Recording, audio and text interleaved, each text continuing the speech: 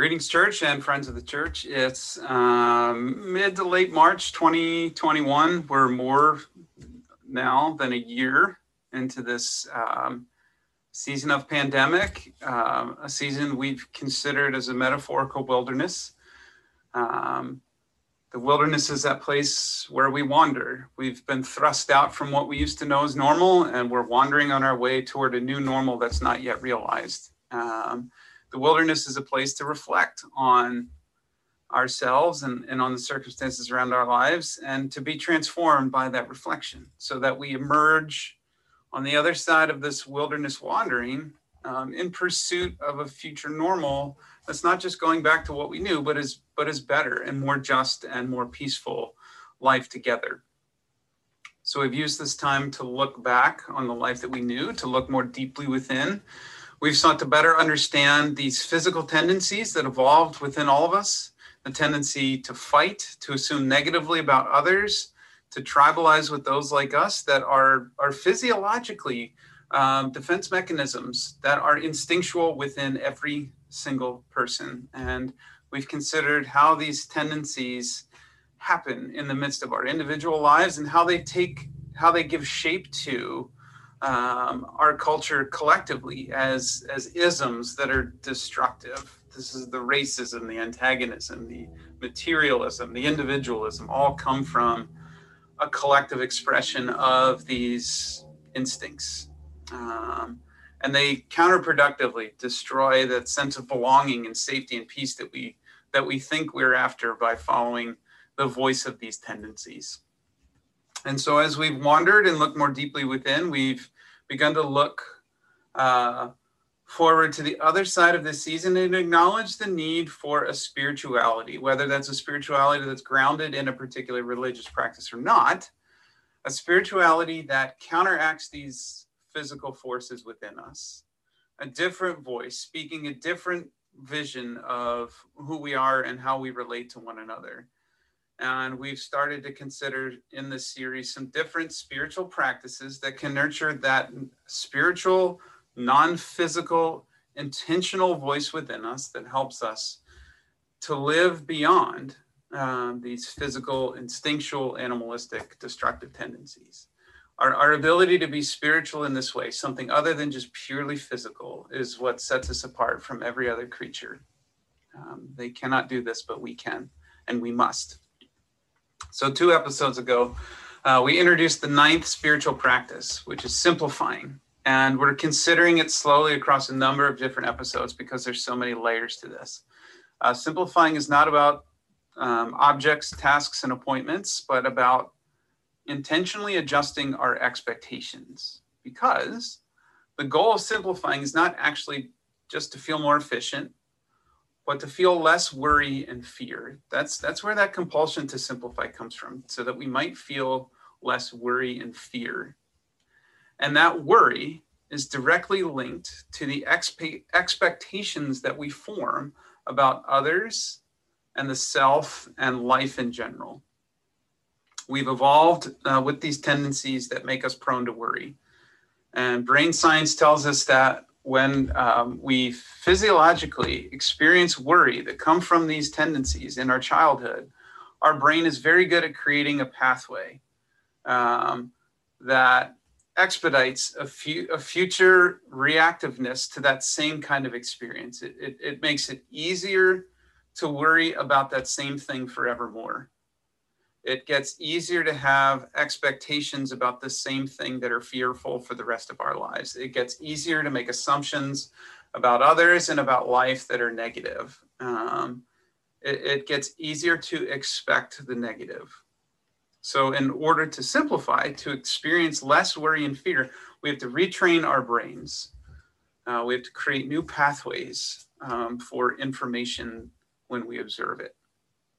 So in the last episode, we considered how to intentionally simplify by retraining our brains to move beyond these deep-seated worries that have been planted within us by the forces of materialism, by adapting our expectations, by training ourselves slowly but surely to stop expecting that our material possessions are going to provide us the safety, the comfort, the acceptance, and the good life that we long for. In this episode, in a similar manner, we consider how to intentionally simplify our lives by retraining our brains to move beyond the worries and expectations that are planted within us by the forces of individualism. So if you happen to watch or listen to the episode from this series back sometime in October on the dangers of individualism as a collective expression of these physical tendencies within us, these instincts, you might remember that the purest form of individualism is not a bad thing.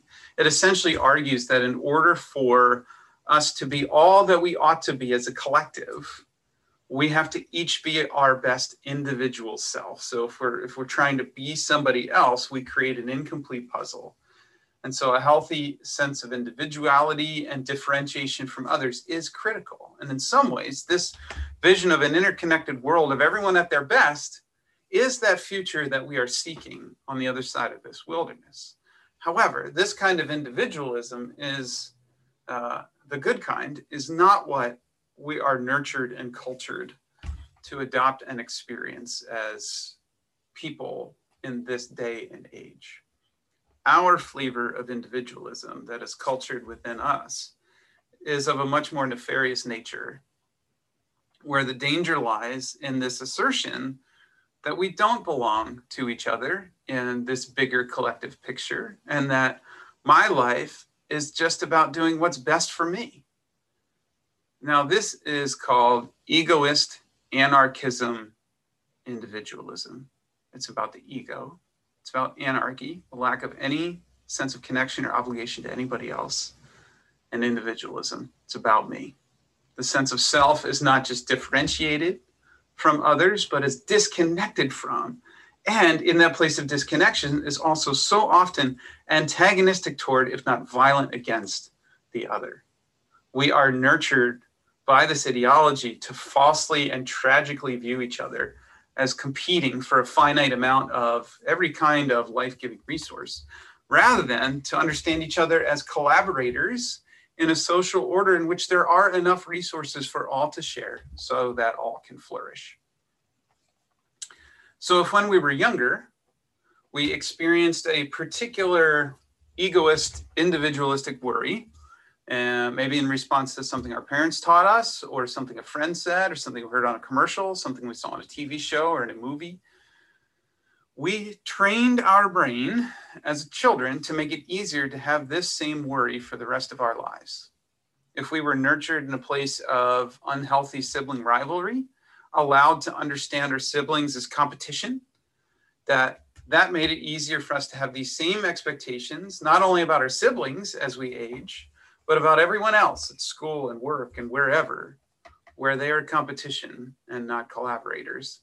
If we learned as a child or as an adolescent that the goal of our education was not just to do our best, but to do better than everyone else, because we were competing for that finite resource of spaces at the right college, or that the goal in our music or art was not just to do our best and to express ourselves with joy, but to do better than everyone else, because we were competing for a finite number of prize ribbons or public recognitions, or that the goal of sports was not just to do our best and to enjoy ourselves with our friends, but to do better than others because we were competing for roster spots and then scholarships. Then we also learned how to worry about these things, to carry worry about competition, setting these expectations of perfectionism for ourselves that would continue to guide our emotions and our decisions for the rest of our lives. It made it easier, and it set us on that trajectory. We learned how to let fear and worry dictate how we fill up our schedules with as many hours of practice and training and repetition as possible, and not enough time on the schedule for rest, leisure, for fun. Not enough time for just living. And then if we hadn't found reason and occasion to challenge and adapt these expectations as we grew into adulthood. And if we haven't intentionally retrained our brain to simplify and to not let these worries and fears shape our lives so powerfully, then this becomes a generational issue where we nurture these same fears and worries and expectations in the next generation. So a man named Alvin Rosenfeld, who's a child psychiatrist and author of a book called The Overscheduled Child, he writes, overscheduling our children is not only a widespread phenomenon, it's how we parent today. Parents feel remiss that they're not being good parents if their kids aren't in all kinds of activities. Children are under pressure to achieve, to be competitive. I've met sixth graders who are already working on their resumes so that they'll have an edge when they apply for college. We place the same fears and the same worries within them, which lead them to develop the same expectations. By filling their schedules to max capacity, if we have more than one child and we're seeking to max out the schedules of all our children, we are teaching them these same worries and fears and setting them up to set the same expectations. And even more so then for us, the schedules as parents get even more ridiculous because they aren't just filled with our own fear-driven busyness in our own vocational or social circles, but now they're also filled with these appointments as chauffeurs and cheerleaders for our children. We need to organize our family calendars with the help of 8 different colored markers and a Google supercomputer. And we stare at that calendar, looking for the rest and the leisure and the fun and the open spaces that just aren't there.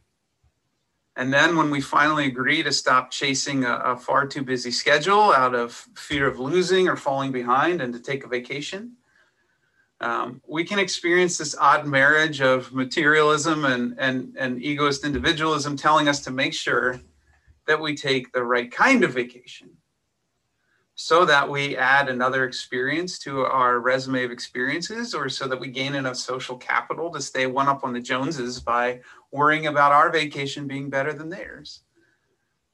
And then we wonder why our vacation wasn't restful or fun when it's been influenced so heavily by these worries and fears and expectations.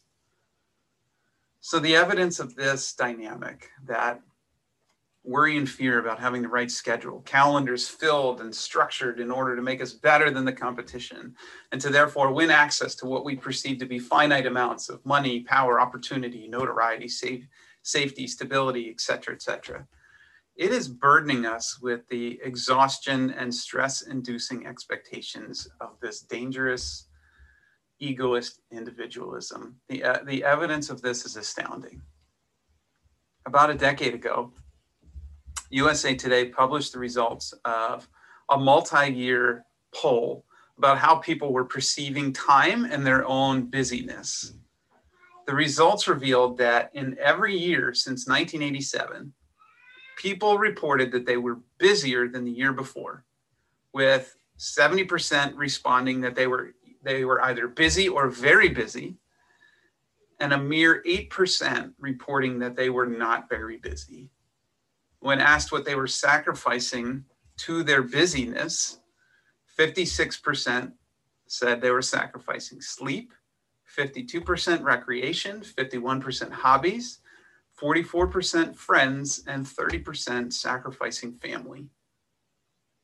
Throughout the study, they learned that back in 1987, 50% of people ate at least one family meal every day.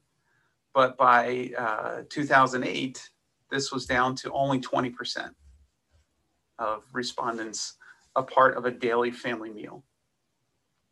According to Joseph Bienvenu, who's a psychiatrist and the director of Anxiety Disorders Clinic at Johns Hopkins, more and more are suffering from so much overscheduling that they can't sleep, they can't think clearly, they can't make time for important activities like exercise.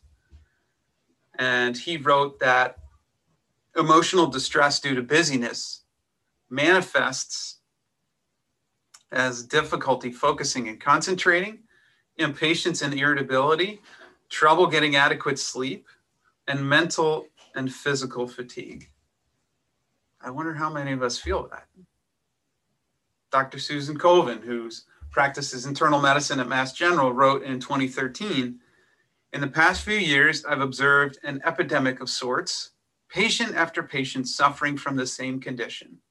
The symptoms of this condition include fatigue, irritability, insomnia, anxiety, headaches, heartburn, bowel disturbances, back pain, and weight gain. There are no blood tests or x-rays diagnostic of this condition, and yet it's easy to recognize. And the condition is excessive busyness." Tim Kasser, who's professor at Knox College in Illinois, conducted research in the 90s that found a direct correlation between the significance or prioritization of individualistic pursuits and then the well-being or lack thereof of that individual. So when people said that pursuing individual success was important to them, they also reported lower levels of a sense of well-being. On the other hand, when people were what Kasser called time affluent, his way of describing those who have room in their schedules rather than them being overfilled, lives of greater simplicity, these folks were able to pursue values and activities like personal connections and a relationship to the broader community. And Kasser wrote that in turn, these values in turn do a very good job of satisfying our psychological needs and promoting higher levels of well-being. So the time affluent weren't so caught up in the rat race of being overscheduled and excessively busy that they didn't have enough time in the time bank to afford the good stuff. They had time for the good stuff, to actually live, to actually respond, us, me, you, us as a people together, to the complexity and burden of busyness in ways that bring true simplicity, the actual lessening of worry and fear, and the actual increase in our well-being. We have to know that it's not just a physical problem. It's not just a surface issue. If we only respond physically by working ourselves into this place of exhaustion and confusion and then taking an emergency vacation to disconnect and rest, but we don't deal with the root of the problem, then we just step right back into that same set of expectations and worries and fears. We have to deal with the spiritual root, which is these expectations we hold deep within our minds and spirits that busyness and accomplishment are our way to happiness and comfort and safety and the good life. If we don't name the lies that our worries surrounding our scheduling are telling us, then we will have the same expectations and we will inevitably still feel burdened. So first we have to deal with the spiritual root, and only then after can we set ourselves up for better and simpler daily living by resetting, by redefining priorities, by reducing multitasking, by learning to get better at saying no, even to important things. But before we do any of that, we have to listen to a voice within us telling us who we really are and how we really relate to one another and what we really ought to do, other than what the voices of these instinctual physical tendencies, worrisome and fearful voices that are telling us to choose this rugged individualism, to study, to work, to accomplish, to practice, to skip the family meal, to give our tasks and striving the best of us rather than giving our people the best of us. So I find this voice in the witness and the teachings of Jesus. But as acknowledged in this series time and time again, the golden rule spirituality that he brought to the world, the life of being driven not by self-serving out of fear, but by a commitment to do unto others as we would want them to do unto us, was and is not exclusive to the way of Jesus. our expectations that come from our physical instincts, they predispose us to act in worrisome and fearful, self-serving ways. But the spiritual way of living by the golden rule encourages us to live and act in ways that consider potential positive and loving impact of our lives on those around us. We can retrain our brains to live in a different and a better way if we allow a different spirit within us. So Jesus taught that those who want to save their life will lose it. That those who seek to become the master of their own lives, trying to earn the power, the authority, the wealth, to be at the top of the ladder and to be above any and all competition or risk, those people will lose their lives. Their heart might be beating, but they won't be alive. They will miss out on what life is actually about. He asks, for what will it profit them if they gain the whole world, but they forfeit their life?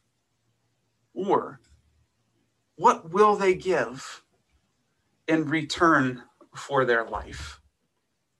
What good is the honor of being the valedictorian, or that acceptance to college, or the career path that takes us all over the world, or the promotion that takes us away from our family and friends, or all the money and notoriety and power and authority in the world? What good is that if one must sell out the rest of their lives for it? And what would someone be willing to give up once they're in that place of being so far disconnected from real life? What would someone in that spot give up in exchange to get their life back, when they realize that all of these promises they followed were bankrupt and false? We know that some of the most wealthy and powerful people in the world are also the most unhappy and sometimes the most destructive, because none of their individualistic pursuits will ever be as meaningful and as worthy as loving relationships. Likewise, some of the poorest are the most happy and generous and fulfilled, for they are time affluent, and their connection to loved ones and friends and the larger community bring them real and good life.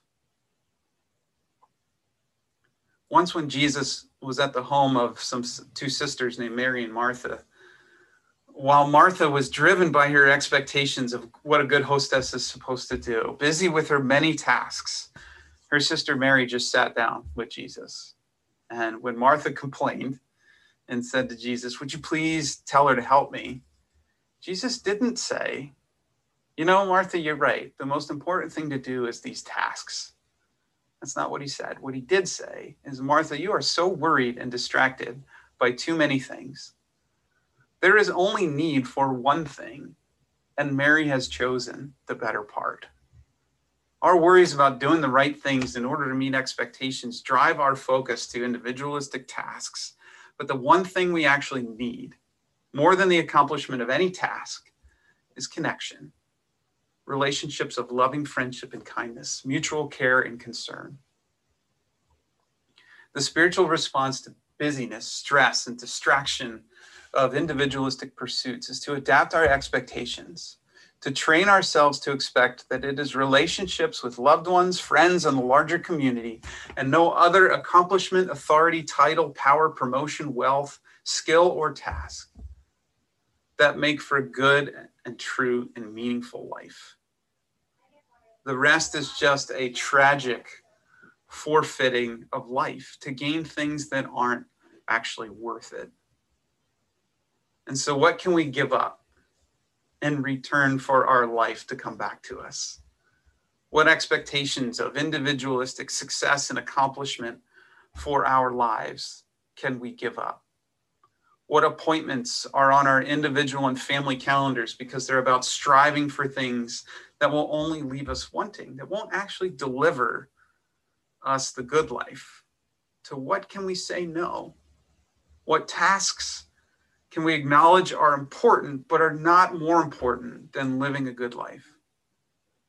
How can we intentionally seek more time affluence so that we can invest more of our time in connecting with family and friends, neighbors, and the community, instead of striving to make every moment of every day somehow productive for our own benefit? How can we give our lives away for the sake of others in ways that allow us to actually discover a rich and meaningful life? Jesus made the promise, come to me, come to my way of living, all who are toiling and heavy burdened, and I will give you rest.